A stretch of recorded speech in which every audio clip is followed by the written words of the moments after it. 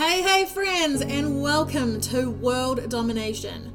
I'm your host, Monica Ferguson, and you are in the perfect place to learn how to grow, how to become an even more amazing version of you, and to connect into a community of like-minded people who are all walking this path and aren't afraid to share the highs and the lows of chasing your dreams. I'm so glad you're here with us. Now let's get into this week's episode.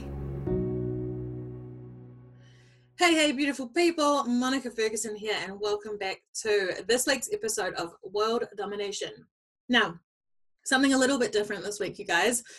I have Michaela Lloyd from the Pays to Be You podcast coming on. She came on as a guest a little while ago to speak about human design, and we decided to do a collab this week and go deep into heartbreak.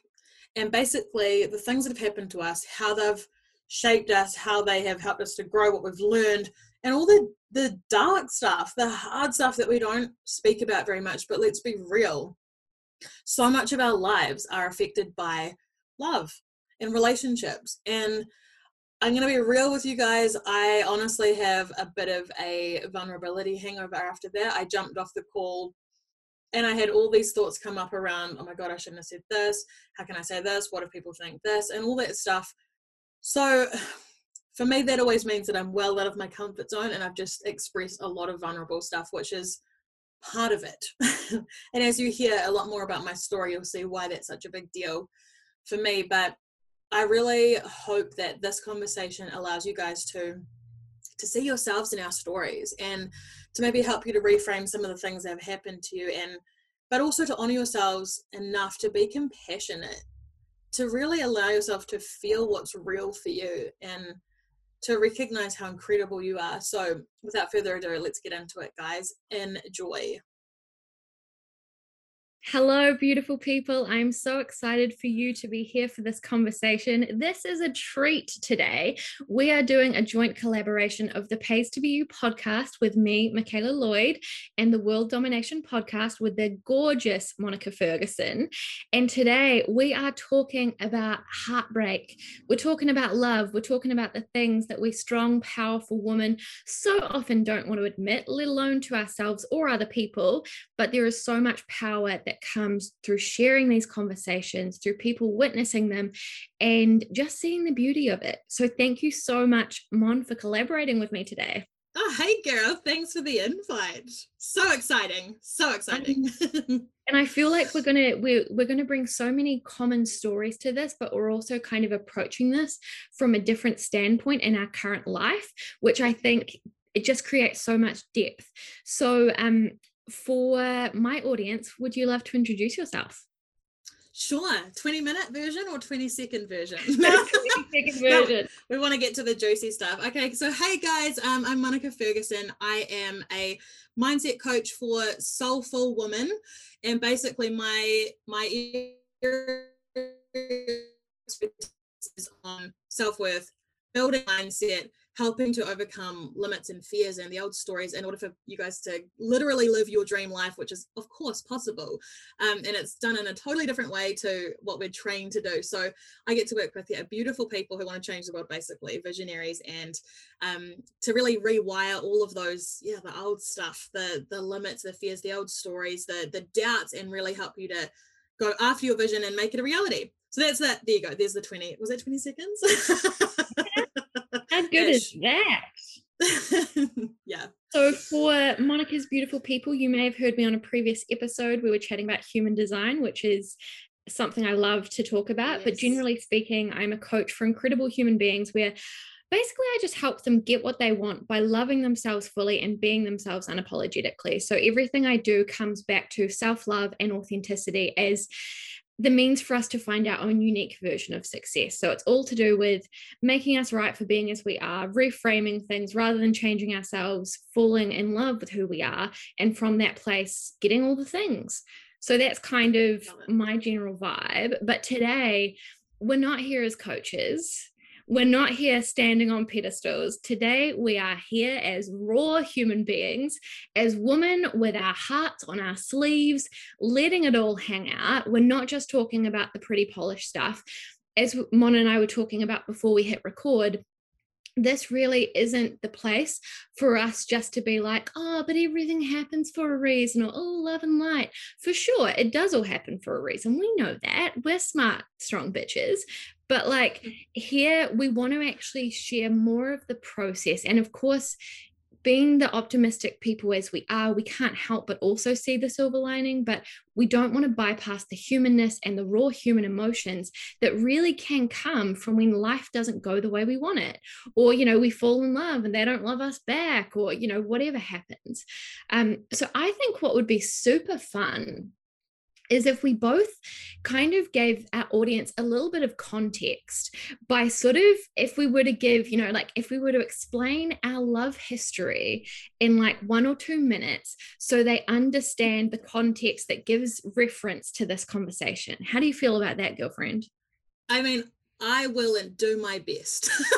Yeah, let's start. You can go first though, because I'm just like, oh my gosh, I don't even know how to start. So I'd love to hear from you first. Excellent. So for me, I'm in love now with a beautiful man. He's my baby daddy. He's my forever person. Hopefully, gotta hope for the best, right? But I absolutely adore him. Before him, I've had 3 loves. 2 of them were high school romances. So I fell in love with my first boyfriend when I was 16. I completely put him on a pedestal. I thought he was perfect. I thought he was amazing. I never felt good enough for him. And a pattern for me is that I've had a tendency of pushing people before they can jump, like from that insecurity of not feeling good enough, of basically giving people an easy opportunity to leave so that I wasn't left. And so after him, when he went away to university, and I was like, no, let's not do long distance, because I thought he was just going to break up with me and find someone better. And I wanted to keep my pride intact, and I wanted to be that one that got away for him in the hope that it would bring him back, which it didn't. After him, I rebounded into someone who probably taught me more than any other lover I've had. That was sort of my classic toxic relationship. Talking with Mon before, that's the kind of classic narcissist archetype. But a human being I genuinely love and adore and have nothing but love and compassion, however many years later. And then I was with my previous partner for about 4 years, and yeah, he was just my best friend, and I'm so grateful for that relationship. But we were young, we broke up when I was like 24, and we both just needed to find ourselves. And he promptly after we broke up found his now wife, and that was very crushing for my ego. Whereas I went on to spend 4 years in the throes of dating, learning what I liked, learning what I didn't like, until it led me to my now forever person, Chris, who we've been together for 3 and a bit years. We just kind of, for me, it goes to show that when you do the inner work, when you're by yourself, when you meet the right person, it really can just be green lights all the way. So that's kind of the cliff notes of where I'm coming from in this conversation. Yeah, beautiful. I have such a different set of circumstances, which is actually such an interesting time to be having this conversation, because I have literally just come through a massive period of healing where I've had all these epiphanies. I'm actually going to start at the end and work backwards. So the latest thing that's happened in my life was, the universe always throws us triggers to, and force us to heal. Like when it's time to move, it's time to move. And so I had this really interesting experience with Cam, if he's listening. Hey, Cam. So long story short, right, probably 2 months ago, scrolling through Facebook on the Vic Deals page, the Wellington Vic Deals page, someone had shared this post by Cam. Now, Cam lives in Christchurch, and he speaks like us. He's like the male version of us. And I was like, what the heck? Because you never hear men speak like that, with the self-awareness and courage. And I was just like, whoa. So I still... and I found him on Instagram, and I was reading up all about him, and he is a massive advocate for mental health, especially for men. He's a feminist, he's very much about just this courageous conversation. He himself has come through addiction. You know, he's been sober for many years now. He's an MC, so he's in the drum and bass scene and all that kind of stuff, works with producers all around the world, like low-key Kiwi celebrity. And I was like, wow. And so I've Instagrammed him, like I messaged him and I just said, hey, stranger from the internet, like you need to come on my podcast. And so from there we started talking.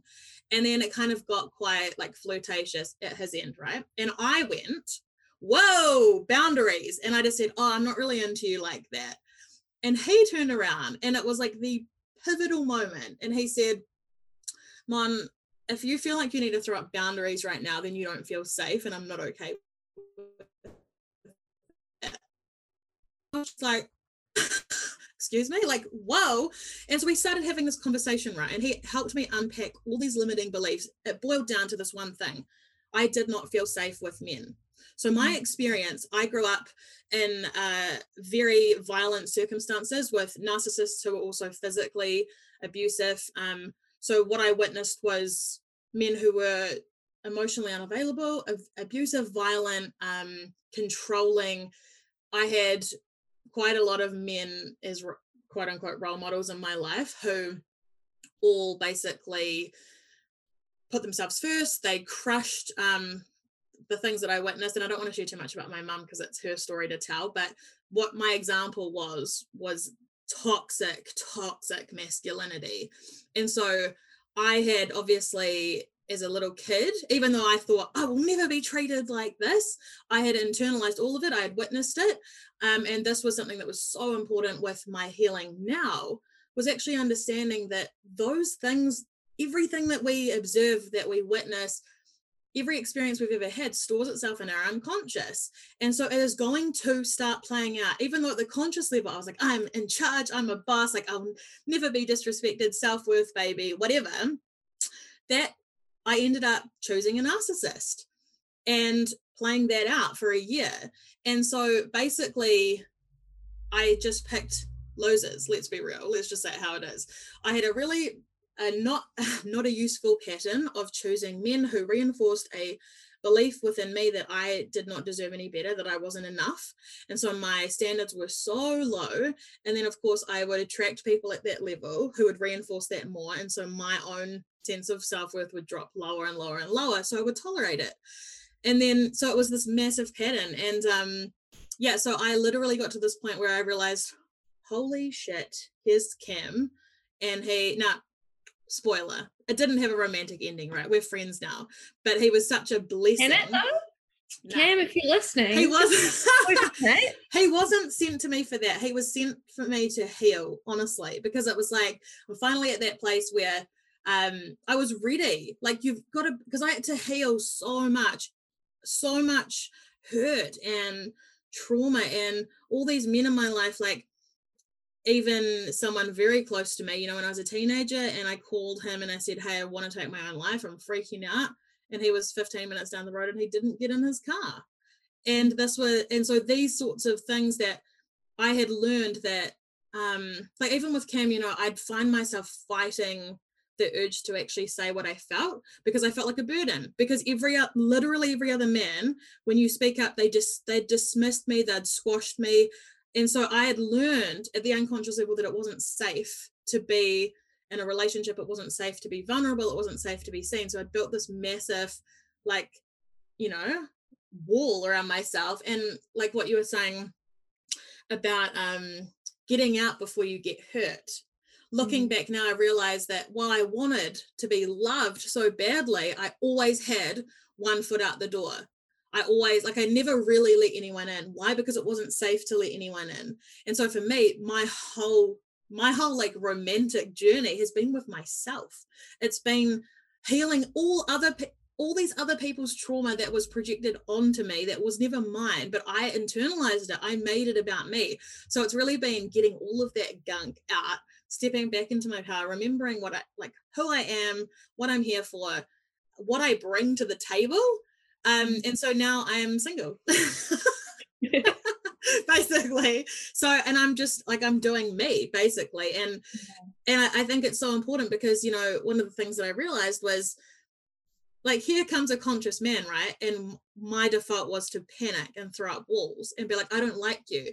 Guess what? By the end of that conversation, I was so into him, because I was just like, this is the sexiest thing. And we've talked about this. Conscious men, right? Men who are self-aware and people who want to grow and are doing the work on themselves. That's actually what I desired. But actually, the universe showed me I wasn't a match to that.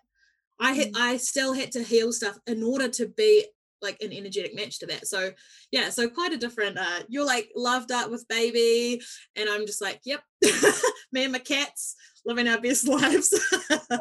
It's beautiful though, because you're single and whole, and that's so important. Because for me, say in those 4 years I was single before meeting Chris, more often I felt whole, but there were plenty of times that I just was desperate for my person, that I was ready to find love, that I was ready to be with them now.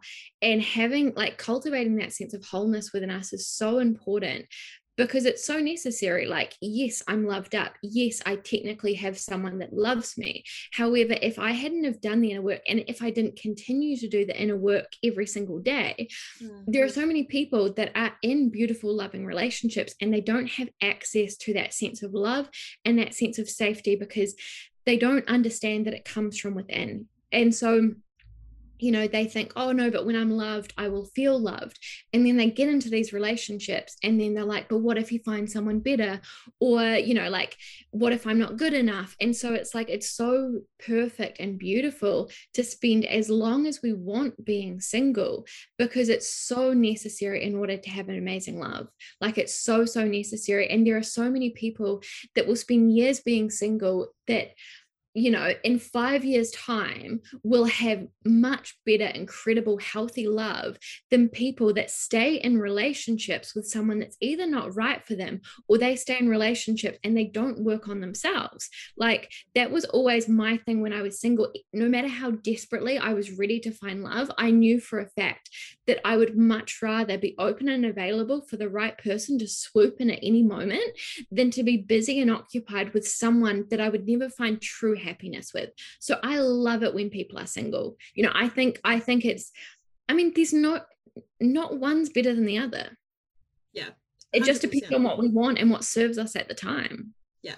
And that's the thing. I think that, like, it actually takes so much courage to be single. Like, it really does, because to sit with yourself, to sit with all of your previous hurt or pain, or the feelings that you might have, like you're not good enough, or your own self-worth issues, quote unquote, takes so much guts. And it would be easier to go on Tinder and hook up with someone and just bypass all of it. And it would be, but it's like, it also doesn't work, because that situation, you know, you might be distracted for a second, and then it's so triggering on the other side, and you're like, but will they text me back, or was I weird, or whatever. It's like, we can't, no matter how much we try and bypass, we never bypass. Exactly. And so that makes me feel sick, that powerless version, the previous versions of me that were like that because I didn't feel complete, I didn't feel good enough. And now it's like, I genuinely feel like it would be a privilege for someone to come into my life, because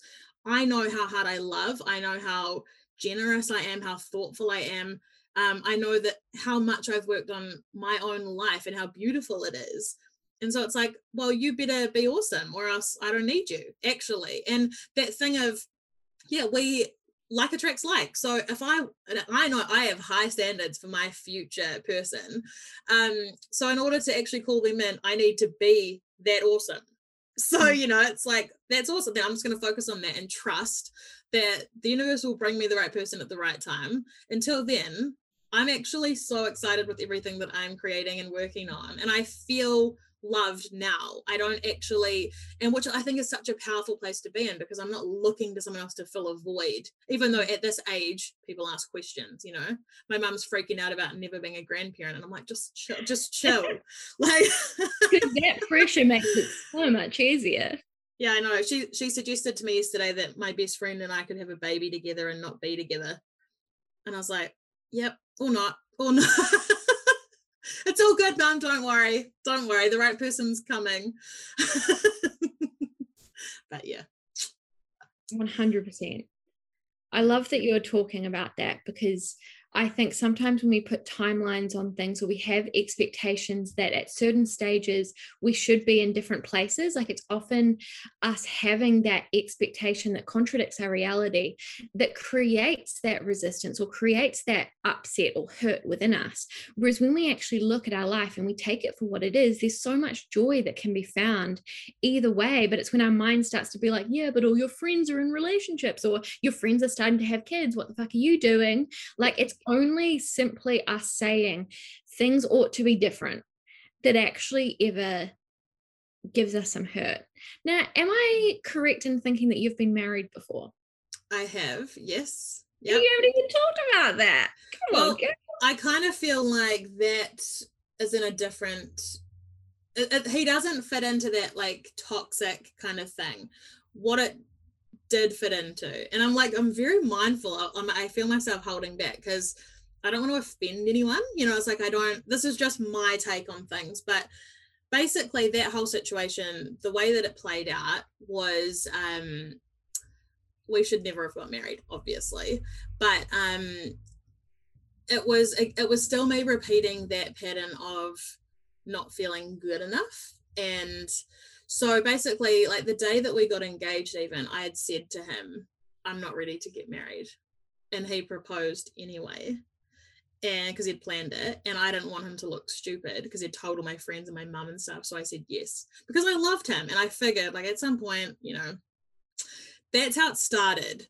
And we just kind of really, like, we're still really, really good friends. Like, that's one of the things that people struggle to get their heads around, because they're like, how could you be friends with your ex? I'm like, because we were always friends, and that was actually the problem. Like, we were friends. It was lacking that, all the other things that you need, the juicy stuff, and for us, we really grew in different areas. So there was one day I remember thinking, oh shit. And I was watching this like Tony Robbins documentary, and he was speaking about values and get your partner to rank in order your priority. And my priority was his last. And my priority was growth, right? And that was his least. And that was kind of the thing, that it got to that point where I literally had to choose me or him. And I knew that I was called for so much bigger, for impact, for growth. And eventually you grow so far apart that you're speaking different languages. And, whereas his thing is, he is very saying this, but very much in his ego, in his head, and I operate from my heart, from my soul. So like he's always busy, very distracted, doesn't want to do the work, doesn't really want to grow.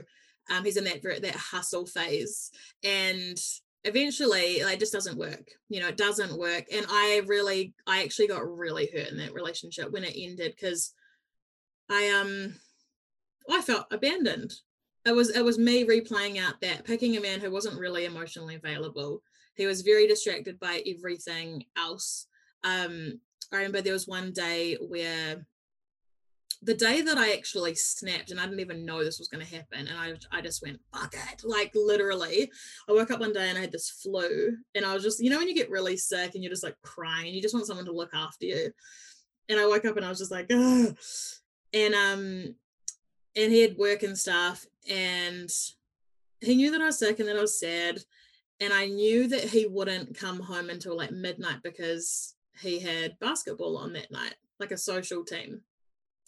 And that's exactly what happened. He said, oh yeah, I'll be home at like 11:30 or 12 tonight. And I just snapped, and it was just that moment of being like, I'm so sick of not even being a factor. Like, it's like, I'm your flatmate, I'm not your partner, I'm not your equal. Like, I don't want to have to beg you to do something that shouldn't be a big deal, and that's where it started. And then like we separated, and then we ended up coming back together to try again, which did not last very long. And because we were so different, and we started out with the same set of priorities and we grew apart so much. But I felt so rejected. And like I said to him at one point, you chose basketball over me. Like, that's just a fact. And he was like, yeah, that's probably true. And it's like, it is. And so even the difference in how we kind of dealt with it when it all ended was, I basically had massive anxiety attacks because I did not have the tools that I have now. Like, I had no faith, no belief. I felt worthless. I felt broken. I felt like a failure. I was so ashamed of myself. Like, I felt like I'd failed.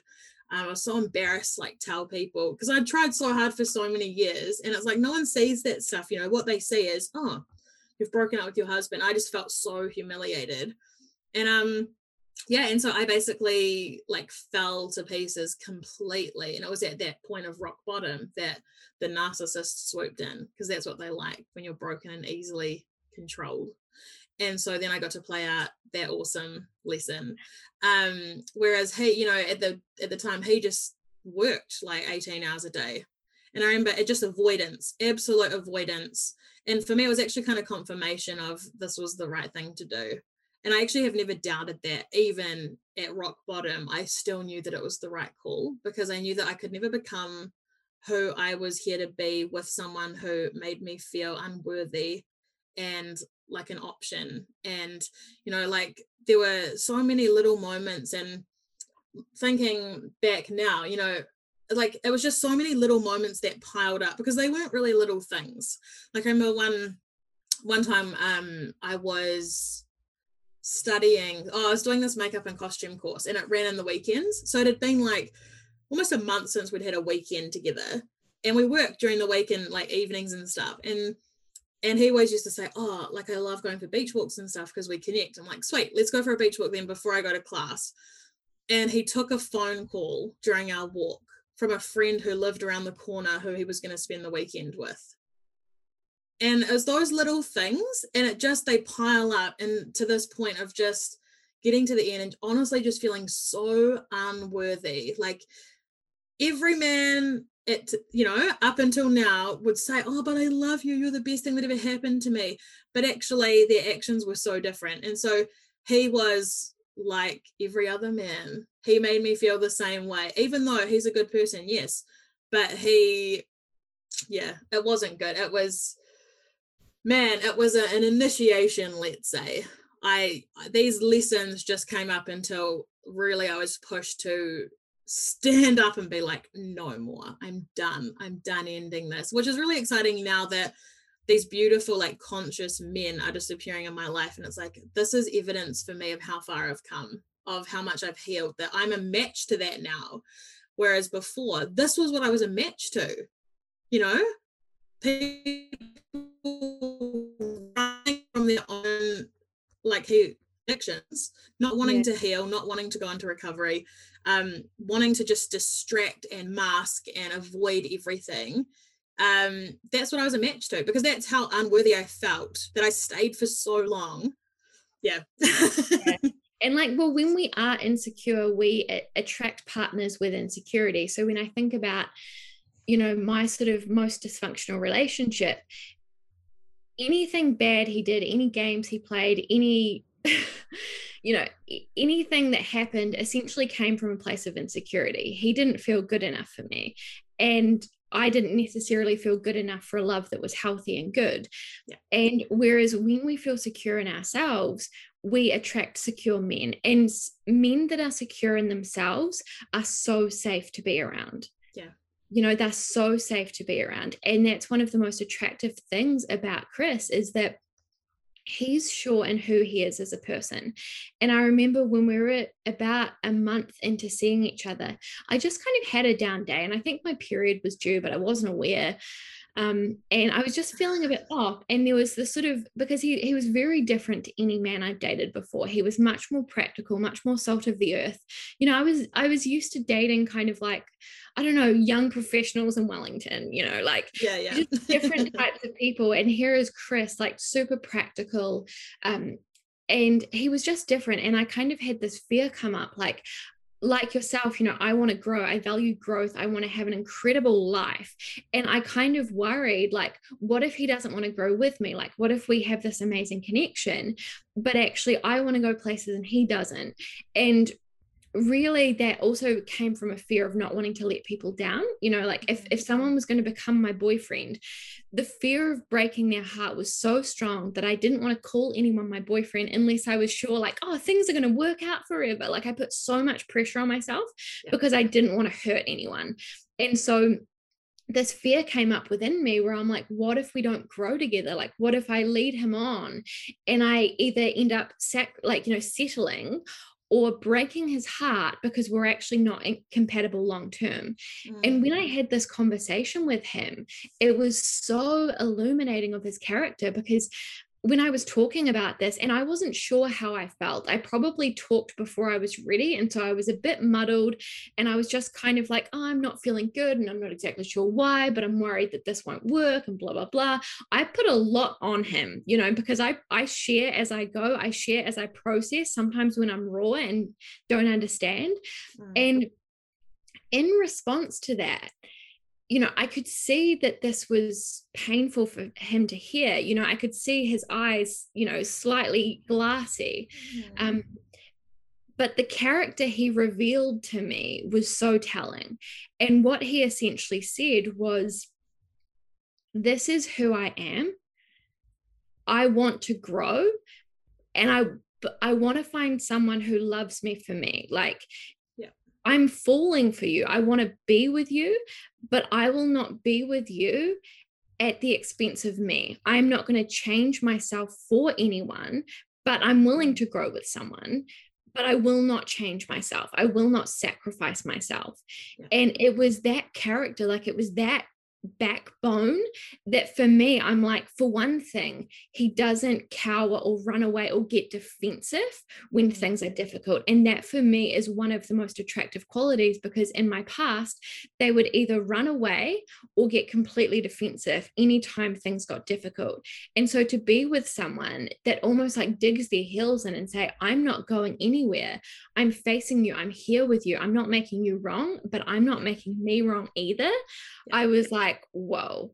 And so when we had that conversation, I'm like, this is like the person I want to be with. Like, this is a really attractive quality that when I bring my shit to them, they hold space for that without making me wrong, but they also don't make themselves wrong. He could have easily tried to tell me exactly what I wanted to hear, because I could see that in spite of what he was saying, he didn't want to lose me. Like, I could see that. I could see that he was almost in pain in this conversation, and he still didn't turn on himself. And that's the kind of thing that happens when we're emotionally available to ourselves. And I think that's one of the biggest things in my previous relationships, when men weren't fully available to me. It's because I wasn't available to myself. And when I would have these insecurities or doubts, I would push them away and be like, no, don't worry about it. Don't think about it. I didn't want to activate this fear by focusing on it. I wasn't available to myself. I didn't hold myself through all this. And so I attracted men who also couldn't hold me through that either. And so it is so beautiful. And it's like you said, when you realize that you weren't a match to those conscious men, that is such a powerful realization. And most people don't want to see that. They don't want to look at it. And they're like, no, but I want one. So I'm not going to I'm not going to accept the fact that I'm not a match for one. And that is such a credit to you as a person, that you're willing to be like, oh, look at this evidence, like, look at this data. This is obviously telling me that when a conscious man shows up, my instinctive response is to shut down and defend myself. Yeah. Yes. And on that, and I think this is one of the biggest things, right? To firstly be brave enough to look at your own shit. That takes so much guts, and to not be like, I want a conscious man so that I feel complete. I want a boyfriend so that I feel better. No, that's not how this works. You're only going to attract someone at that level. But I think the biggest thing that I learned was to hold space for myself and to be compassionate with myself. So when I actually realized, oh my God, I legit cried for 2 weeks after I met Cam. I was so emotional, because I love what you just said about how Chris held space for you. And that was the epiphany that I had with Cam, was that he would really push me to express things. So I would back away, because of my learned behavior. But I had learned that it was never safe to do that they would run when I said too much. And so I'd learned to squash myself. And he would really push me to be like, well, what do you feel? And I had to like, be like, I feel so vulnerable and exposed, but like coming out of my little cave, and to actually say, this is how I feel, and to allow someone to hold space for me was a huge deal. But also to be so compassionate with all the previous versions of me, and to be so compassionate with myself, because I had learned that it wasn't safe for me to express myself, because I'd been hurt so many times, because I'd had so many people, and the men that are the ones that are meant to lead you and love you your whole life, abandoned me. That when I would express myself, they would change the subject. They wouldn't come. They wouldn't get in their car. You know, I was always treated like it was like a burden for me to be seen and express myself. And so it was really painful, but it was really sad. Like I was so sad when I looked back at all the versions of me that were ignored, and all of these things, and just how hurt I had been by it. That was the thing. And I get like, it would be way easier to avoid that, but I also know that, you know, when our unconscious mind brings stuff up for us to heal, it's because we're ready to deal with it. So the fact that all of a sudden I've got this guy here who's just like, you know, shining a massive light on this wound, for me to then be like, okay, here it is. What am I going to do about it? Well, I'm going to heal it, because I'm not carrying this for a moment longer. Because actually the goal that I have, the phrase that I use is king, right? I just love that, because my king holds space for me, and I feel safe to express myself. And it's like, I'm not going to be a match to that until I heal all of the stuff that's in the way. So actually, what a gift that here's this little like earth angel appearing out of nowhere to help me evolve through that pain. But I think practice, because it is a practice. Yeah, it is. And I feel like I just want everyone to be compassionate with themselves, though, because it would be so easy in those moments to be like, oh, I can't believe I allowed this. I can't believe I did this. You know, what was I thinking? But actually to look at yourself and be like, I did that because all of these things happened. I didn't have the knowledge that I have now. But also for me, it was trauma. I was realizing how much trauma I had endured. And even though I'm big on inner child work, it was a massive thing to actually be honest with myself and say, I have never had a man hold space for me like that before. And I said this to him, those exact words, and how sad I was that I'd got to the ripe old age of 31 without ever feeling safe with a man. Like, it makes me want to cry even now, you know. It's like, that's insane. Like, but so no wonder I behaved the way that I did. No wonder that I pushed people away. No wonder that I didn't want to let anyone close to me, you know. And it's like, oh, okay, so from that position now, I have a choice though. So I have power to allow myself to cry all the times that I didn't back then, all the times that I tried to be positive about it, you know, and try and, oh, well, you know, look at these good things that I learned. Yeah, I did learn, but I also got so hurt, and we've got to honor that. Like, we have to feel that, all of that stuff that's sitting, lurking in our unconscious, like needing to be expressed and seen and felt. And we're not taught to do this, right? And this is one of the things that I love about our conversations, is that we live in a society where we're told, oh, you feel sad, take an antidepressant. You feel upset, then go have a glass of wine after work. We're not taught, hey, you feel sad, make a cup of tea and put on your favorite music and just sit and be with yourself. Yeah, like, feelings are meant to be felt. Yeah, we're not taught that though, right? Yeah, exactly. That's all they're there for. Like, it's literally all they're there for. Feelings are meant to be felt. They are not there to make us wrong. Yeah. They are not there showing us that we've fucked up majorly and we'll never have happiness. Like, feelings are meant to be felt. And I truly believe that our feelings are like perfectly designed medicine for our system. They have a physiological effect. It moves through our body. And when we actually are open to this emotion, it transforms us. Like, but painful. Like, it sounds really nice when I say that, like puts a nice pretty bow on it, but when we're in the thick of these emotional waves, they are not pretty, they are messy, they are raw, they're confusing, and oftentimes we're trying to make sense of them with our mind. But it's not an intellectual concept, this is not a mental thing, it's an emotion. Like, these are real raw things, and it's so beautiful though when we allow ourselves to have access to it, because also we are such, like, our emotionality is such a gift to the men in our lives. You know, they are not taught to be with their emotions as well, so we women unlock such joy and aliveness within men. Like, when I think about myself as a woman and the sort of man that I am with, but the man I wanted to be with was like, I wanted to feel like it was safe to crash against him, you know, like emotionally just like collide into him, and he would catch me, like he would hold space for me. And while that sounds selfish, really, me being the emotional being that I am, that's aliveness for masculine beings. Like, they crave our emotion. It's exciting, it's alive, it's life itself. Like, you know, the feminine essence is being, the masculine essence is consciousness, you know, so it's like we bring so much energy by actually activating this within ourselves. And I think I didn't realize in the past how me being fully myself and me feeling fully alive, which doesn't always mean being positive and upbeat, me feeling fully alive can mean being in the depths of my pain, but me being with it, me not trying to bypass it, but me being where I am, that is so amazing for the men in our lives. They crave that. They crave that realness. They have not been taught to access that, to embody that, to be about that. And so us being in that state is so powerful for them. They crave it.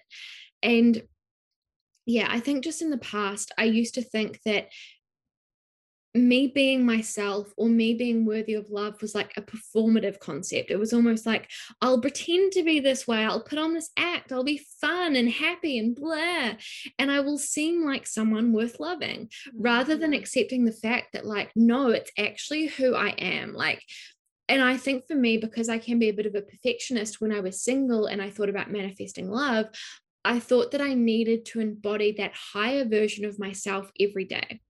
And that if I activate that version that's never triggered, that is always happy, that always knows her worth, then I will find love. But that's a fucking illusion.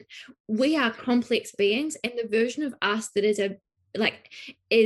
a match with incredible love is still human and still has those days where we doubt ourselves and still has those moments where we're triggered. We're allowed to be fully human, and we're allowed to have the most epic, exquisite love. Like, when I met Chris, I'd gotten to a really good stage with, I knew that I was ready to find love. I knew that I was ready to find love. I knew that I was worthy of it, but I was still going through personal shit. I still hadn't fully healed my addiction with smoking weed. I was still dependent. I wasn't fully healed. He met me in that space where I was still finding my feet again. However, I still had many aspects within me that was amazing. There were still good things going on in my life, but I was still a bit broken. And he met me there and he held me. Whereas I think about some of the people I was dating at the time, because I was on Tinder, woohoo, having a good time. And there were certain people that might have looked better on paper, you know, that were into personal development or spiritual or whatever. But I didn't feel safe to be all that I was. So they could meet me at those aspects that I felt proud about and those aspects that I thought were high vibe. But I wanted someone who met me at my wholeness, who loved me in my totality. And that was him. Like, I was safe to be fully me, you know. We smoked weed together, you know, like we had fun, and then we stopped smoking weed together, you know, like we met where we were, we loved each other where we were, and then from being fully loved exactly as I was, I felt safe to change.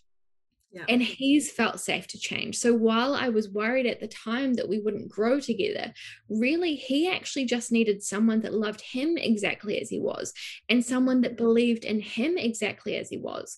And now, you know, like now he's starting a podcast and now he wants to start his own business. And that, you know, all these sorts of things that had I been like waiting for him to be that from the start, you know, then I would have thought he wasn't the one. But actually, I loved him exactly as he was. I didn't need him to change. I didn't need him to be into the stuff I was into. I loved him like exactly as he was. If he had have wanted to stay doing the same things, that's fine. I didn't need him to change for me to love him. And he didn't need me to change in order for me to, like, he didn't need my business to be more successful or whatever. And that was a big thing for me. Like, I thought, oh no, but I need to have like a successful business. Like, I was still working a corporate job. He didn't give a fuck. Like, he didn't care. He loved me. And I think, love is a vehicle for transformation, but it doesn't happen if we think that we need to be different or the person we are with need to be different in order for them to be good enough. That's just never going to work. Yeah. And I love so much about that, how actually like healing and growth never stops. It's not like, even now, it's not like I'm going to just heal everything that's ever happened to me and be perfect and then I'll start dating. No. The thing too is that it would be so easy, and I see this all the time, right? Especially in this kind of rise of the feminine, and we're all like confident, empowered women. Now, the thing is though, that it's very easy to project thing of I'm strong, I don't need a man. But I think that often that's masking a fear of being vulnerable, because actually the most courageous thing you can do is expose yourself to be seen, to be vulnerable, to potentially get your heart broken. That takes way more courage than posting badass things on Instagram about how I don't need a man and I'm strong and powerful. It's like, it's not about needing a man. This isn't an attack on, you know, who you are as a person, but actually that healing, so can be an example, right? Those things in us that need to be healed get to be healed. Don't get triggered until we get into the ring. Actually, I could quite easily spend the rest of my life with my cats in my garden, working on my projects and my business and my goals and whatever, but it's not like I'm not gonna evolve. Actually, the real rewards come from, and that's not going to happen in isolation. That's going to happen by me allowing myself to be in a position where, and you just, you know, this is going to happen. Like when I meet someone that will trigger stuff in me, but I now have the awareness of where it's coming from, and I now have a choice. Do I choose to make a plan B and push them away and exit, or instead do I choose to say, nah, I'm here? And I observe that within myself and not actually make it their problem. I don't need to dump all of my past experiences onto them. It's not their issue. But me having the awareness of, okay, so maybe I'm responding like this because I'm afraid because of this. That's cool. But actually being able to like calm my nervous system in that moment and choose again. Like actually I choose to stay and allow that anxiety to subside. It's just a feeling. It's just emotion. And in that being present with it, exactly like you say, you know, allowing myself to be present with that emotion is going to allow it to subside, which is going to then build resilience. My nervous system is going to go, oh, it's actually okay to be around men and we're not going to get hurt.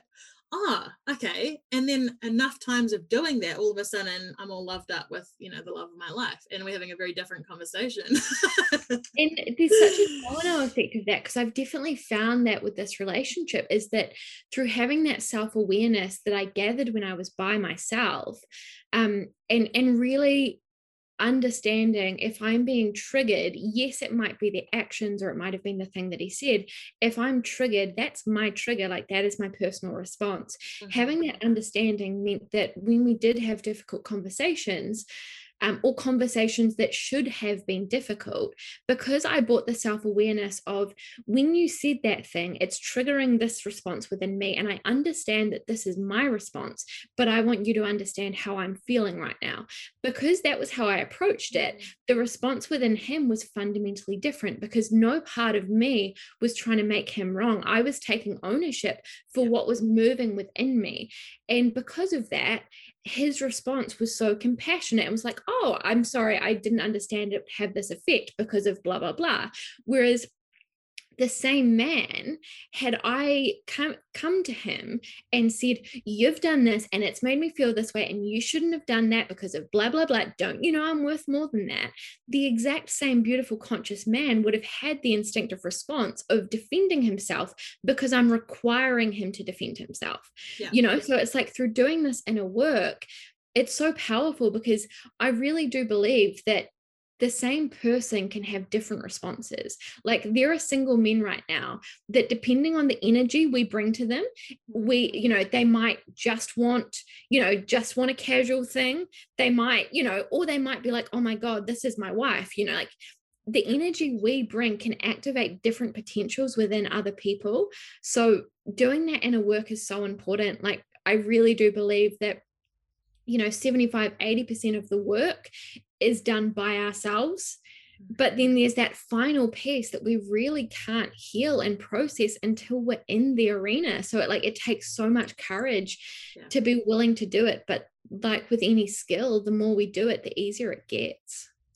Totally I think that the whole trigger thing is so important to understand, and most people don't want to take responsibility for it, really, do they? Because it's way easier to blame someone else for making you feel bad, but actually you don't feel bad because of what they did. You feel bad because not even what they did, but what happened triggered a feeling within you of probably not being good enough. That's the one that runs for most of us, self-worth, that we're not worthy. So it's easier to lash out at them than to go, ugh, they actually had a really bad day and they snapped at me and now I don't feel worthy. Even though I can say they had a bad day, but what is this feeling? Why don't I feel worthy? That's the correct response. Sometimes people have bad days, but then to also be able to say, hey, I actually, I was quite hurt by what you said, but not you made me feel like this, like such a different response. Yeah, because how would we respond if someone came in and said, you did this? Like, of course you're going to have your back up. But if someone said, hey, I felt really hurt by this, your response is going to be compassion. Oh my God, I never meant to do that. I'm sorry. Like, that's not how I feel. Yeah. Totally. Like I can even think of a couple of instances where Chris has kind of like, I can see that he's, in his feels, be it anger or frustration or whatever. And this doesn't happen often, but it's happened a couple of times where he sort of snapped in the things that he said. But because I've seen what's happening, I haven't taken it personal. And I've been like, oh, he's in his feels, he's projecting. It's not about me. So it hasn't touched the sides. It hasn't left a mark. And then he's always, immediately after he said it, he's just like, oh, I'm sorry. Like that was a really shitty thing to say. And I'm like, it's all good. Like, no worries, because we're human. We don't have to get it perfect. I think if we think that we're only a match to incredible love, if we word everything right, or if we get it right all the time, then that perfectionism is going to lead you to be by yourself. Like, it's okay to fuck up. Like, we can be conscious human beings and still like get angry or like say something petty or be a bit of a victim. It's okay, but I think it's like who we are the majority of the time in a relationship is so much more important than being perfect. Like, we're still allowed to get insecure. Like, we're still allowed to be like, oh, but, like, and certain things will trigger us, like if you gain weight or if you do this, it's like there are certain things that might happen that all of a sudden triggers you to feel more insecure. But when we understand that it's coming from within, it's so much easier to not, take other people's actions personally or overthink everything, because God, it's going to be such a tense relationship if we overthink everything. Like, ugh. Yeah. Yeah. I don't want it. No, neither. Oh, no. You want, the thing is, well, for me anyway, I want a relationship that helps me to become more of myself and expand more. Not one that I spend a bunch of time obsessing over, feeling insecure about, wondering when the next text message is coming. I'm not doing it. I've done that enough times already, and it's not what I want. I want to feel, you want to feel secure and safe. And like I was saying to my friend yesterday on the phone, I want the sort of partner that if I said, hey, I'm going to go and rent a batch and spend the weekend writing my book because it's important to me, that he says, sweet, have a great time. that level of trust. Not we've got to constantly be obsessively talking and I'm always doubting like where you're coming from, and I feel like I'm walking around on eggshells, and I can feel like, yeah, another someone that I was saying after the narcissist, who actually was a real gift as well in terms of showing me what needed to be healed, was and I've talked about this in several other podcasts, but there was a moment where we were out on like a group date with some friends of mine, and the waitress came over, and he said, "Oh, yeah, thanks, mate." Like, she was like, "Do you guys need anything else?" And he's like, "Nah, we're good, thanks, mate." And I felt relief. I actually felt my whole body like, because the ex, or like the narcissist, used to use that flirting with other women in front of me to make me feel small and insecure. And he used to flirt with everyone, all the waitresses, really inappropriate stuff. And the fact that I felt relief in that moment, and I caught myself, and I was just like, oh my God, I can't, like, this is how low my standards dropped. That whoa, like, we're not doing this again. Like, this is unacceptable, And actually, like, but again, coming from that place of compassion, being like, what the heck happened to me as a child, as a teenager, that I believed that was, I just had to tolerate that because no one could ever want to treat me more. Like, I'm not worthy of being treated more. And even now, I still, every now and then, will have a thought pop in, like, yeah, like a negative thought like that, like, well, I'm not worthy of it. That's why everyone else is loved up and I'm not, that kind of thing. And it's like, that's actually not true. That's not true at all. And my path was different. And this is what I'd actually love to hear from you. And we should probably wrap this up soon because we could talk for all day, right? But I'd love to hear from you your greatest like lessons and takeaways from your love life and your like intimate relationships, the ways that you've grown the most, like the things that are closest to your heart in terms of how you yourself have grown as a person. Yeah, I think we've kind of already touched on this, but it's definitely what I thought other people were doing to me and what I thought other people's patterns were my patterns. Yeah. And so like just realizing how much self-protection I had in place, like unconsciously, that really was pushing people away. And I was like, why do people always leave me? And it's because secretly I felt safer, like because I believed the other shoe was always going to drop and I always believed they were inevitably going to leave. It was much safer for me for them to leave now. So I wasn't living in this state of uncertainty and wondering when it would happen. Mm-hmm. So I think one of the biggest things for me is understanding that like when I learned to become intimate with myself, when I became emotionally available to myself, when I was willing to see what was moving within me, that everything changed. And I don't know, I think I always put men on a pedestal, and I always thought that somehow women wanted to be in relationships more than men, and that's just fundamentally not the truth. One thing about being a woman, generally speaking, is that we're able to have these beautiful intimate conversations with other women, and for men that is few and far between. Men, generally speaking, crave the intimacy of relationship much more than women because they crave the safe space to be more vulnerable, to share the stuff that moves in their deepest levels. We all yearn to be connected. And so I think I probably overlooked, like you said, just how much we bring to the relationship through just being ourselves. So yeah, definitely for me, the biggest thing is being available to myself, like loving myself and then letting the world match. I honestly think that I'm very grateful for how things have unfolded, but I think had I got that piece, if I had have come out of the womb straight, knowing that, then my love story would look very different. And so for that, I'm very grateful because, I think that we're all kind of indoctrinated to believe that a successful relationship is one that lasts forever. And given how much we learn from relationships, I can look back and see all my relationships as incredibly successful. Like my love history is a very successful one. And oftentimes my ego was bruised. Oftentimes it didn't look how I wanted it to look. Oftentimes it involved pain and my pride being hurt, seeing myself in ways I didn't want to be, seeing myself starting to play games because I was mirroring back treatment. Now I can look back and be like, And I know we said we wouldn't bypass or gloss over the details, but like now I can look back and be like, oh, that's a perfect love story. However, there's still the ego within me that wished certain things were different, not because I want my current situation to be different. I am obsessed with the man I'm with. I want to be with him for sure. But I think it's okay to acknowledge the fact that for me, if I have been in love with someone, there is a part of me that will always love them. It's a different kind of love. It doesn't move me.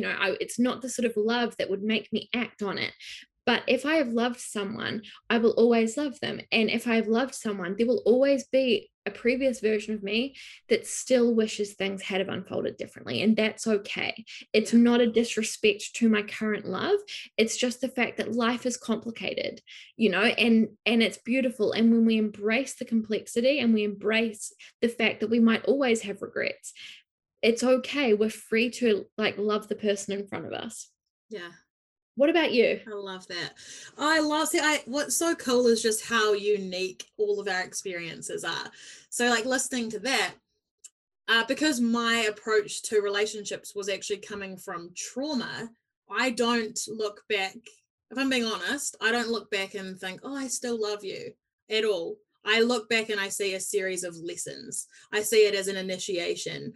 And so, yeah, I love this conversation because we have this big picture view of, wow, look how all of these things led me to learn this and become this in order to now create this.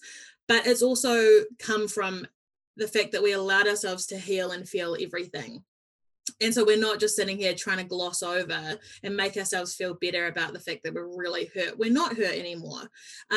But yeah, for me, I think the greatest lessons have been absolutely self-love and self-worth.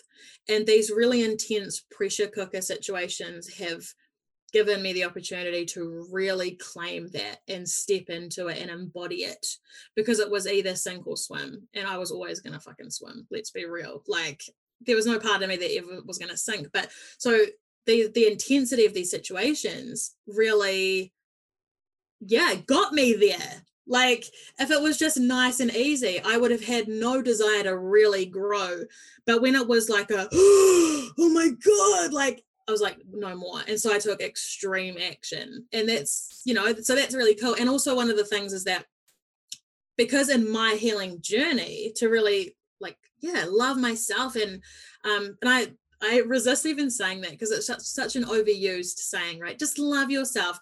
Loving yourself is not just bubble baths. It was loving myself enough to let myself cry and really cry and feel everything and feel immense pain and feel all the parts of me that had felt abandoned and betrayed and all of those things that are so uncomfortable, just so uncomfortable. The anxiety racing through my body for days on end, it wasn't pretty. But all of these things have really shaped the course of my life and what I'm passionate about. And so, now studying NLP, studying hypnotherapy, and the next thing that I'm going to be doing is learning about trauma and narcissism and that kind of thing, because I want to work with abuse. I want to work with people who need to heal, but not from this position of let's just be positive and focus on the 5% of our conscious mind that we have control over. I want to go deep into healing, into actually changing things at the unconscious level, because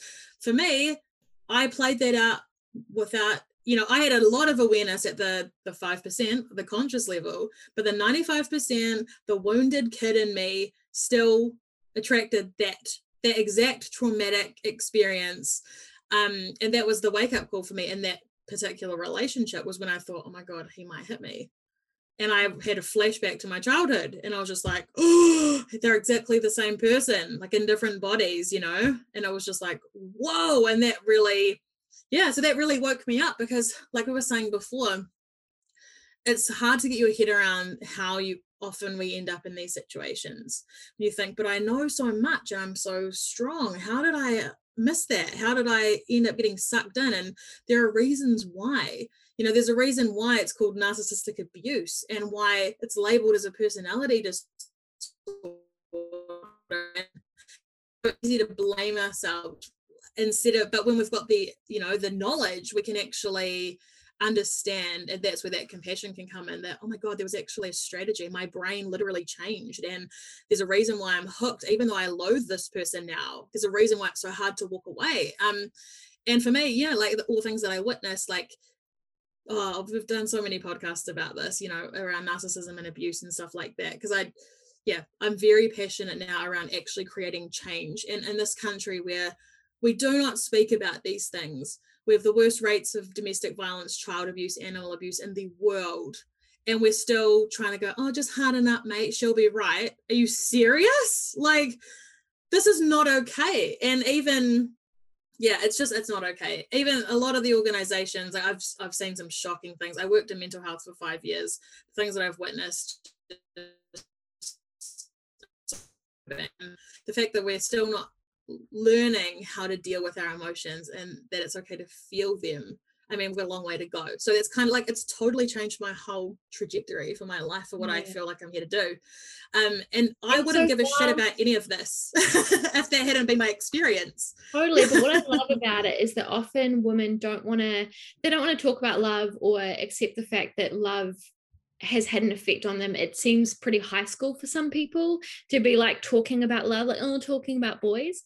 But that for both of us, love was like the catalyst for us to go deeply within, to understand these deep, real truths about ourselves. There is nothing superficial about it, nothing surface level about it. Like, this is the depth of us. Like, this is the core, our sense of belonging, our sense of security. Like, this is the real shit. So I'm so glad we've had this conversation, and I feel like we've just touched the tip of the iceberg, but I'm so grateful for having it, because I know that there are so many people that need to hear this conversation. And if this is you, if you've loved this, like, take a screenshot, tag us on your socials, Mon 3.0 and _ Michaela Lloyd _ on the gram, and share it with any girlfriends, because we have these conversations, girls talking with girls, a woman talking with women, queens talking with queens, and I think it's a really, really important conversation to be had, because there is so much healing and growth that happens out the other side of it. Yeah, totally. And one thing, I've got a Tony Robbins quote popping into my head, which was around like, no one in your life has the capacity to hurt you like your intimate partner. That's the thing. So no wonder we have such an impact, eh? Like, no wonder it has such an effect on us. I mean, thanks so much for listening, guys. I hope you enjoyed it. I would love to hear your aha moments. Please share on your stories and tag me so I can celebrate with you. And be sure to connect with me online. I'm on Instagram at Mon 3.0, and find me on YouTube by searching Monica Ferguson. Have an amazing week, and remember that you are so inherently worthy. You are so loved, and you belong. All my love, guys. See you soon.